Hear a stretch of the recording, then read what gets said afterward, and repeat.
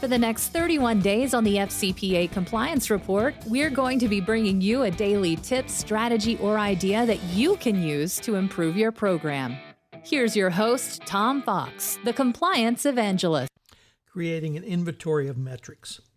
The 2023 ECCP not only continue to emphasize the importance of monitoring and testing the effectiveness of a compliance program, but it spoke more about a chief compliance officer and compliance function utilizing data to engage in both continuous monitoring and continuous improvement.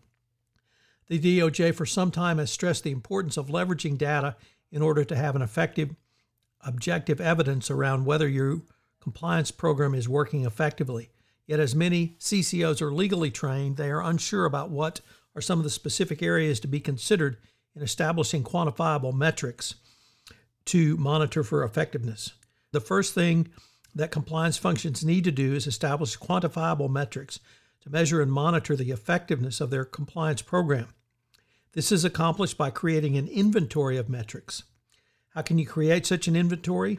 You can do so by looking at the 2023 ECCP and taking it section by section to understand where there might be opportunities for a company to begin defining these metrics and assessing data sources to measure these key metrics. From there, a compliance program can move to developing a process to regularly report on their progress of the compliance program and the assessment of its effectiveness to key stakeholders such as boards of directors or the compliance committee. Edwards identified a number of areas where companies can begin to establish those metrics.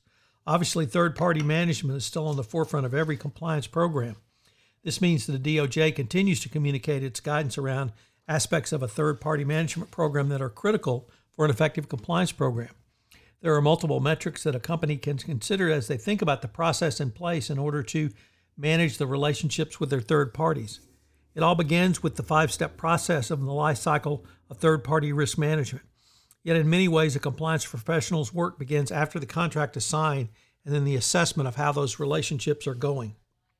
One of the most straightforward ways a company can measure the effectiveness of that process is to assess how many third parties were actually suspended, terminated, or audited for compliance issues throughout the course of the third-party relationship. This creates a quantifiable metric, which the company can periodically report as a result of its due diligence, ongoing diligence procedures, and related to its relationship to key stakeholders. Other metrics could be annual certification, compliance training, and updated training. Of course, the real work of managing a third party is after the contract is signed, so the metrics on the number of compliance-related meetings by the relationship manager and the number of audits of key metrics.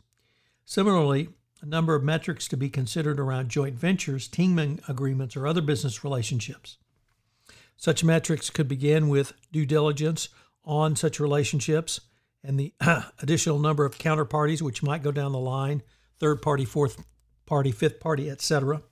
From there, you can move to measuring the compliance metrics in the JVs by looking at the JV fulfillment with its own compliance program. There's another area which is ripe for an inventory of compliance metrics, which is in the area of mergers and acquisitions.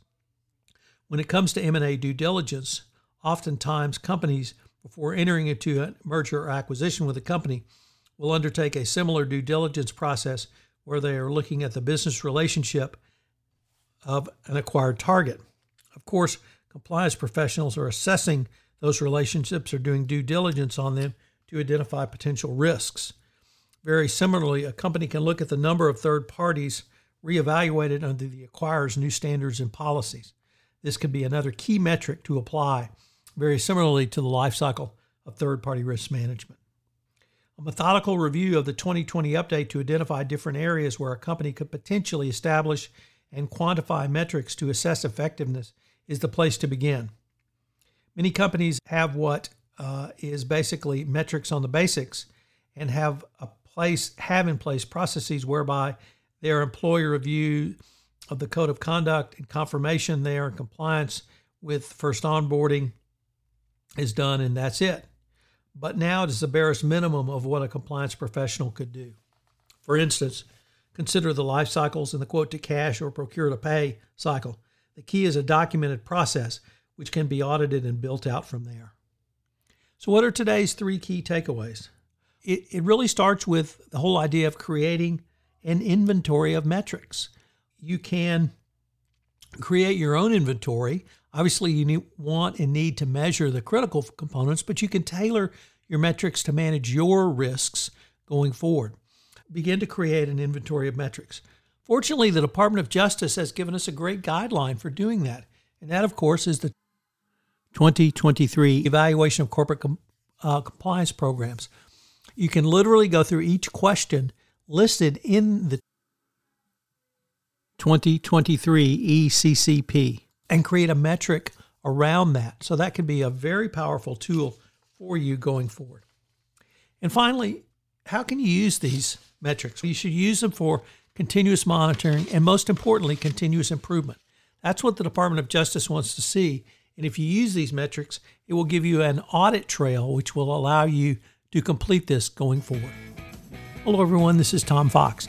I'd like to thank you again for joining me for this episode of 31 Days to a More Effective Compliance Program, and I hope you will join me for our next episode tomorrow. This podcast series on 31 Days to a More Effective Compliance Program is a production of the Compliance Podcast Network. This podcast is a part of the C-Suite Radio Network. For more top business podcasts, visit c-suiteradio.com.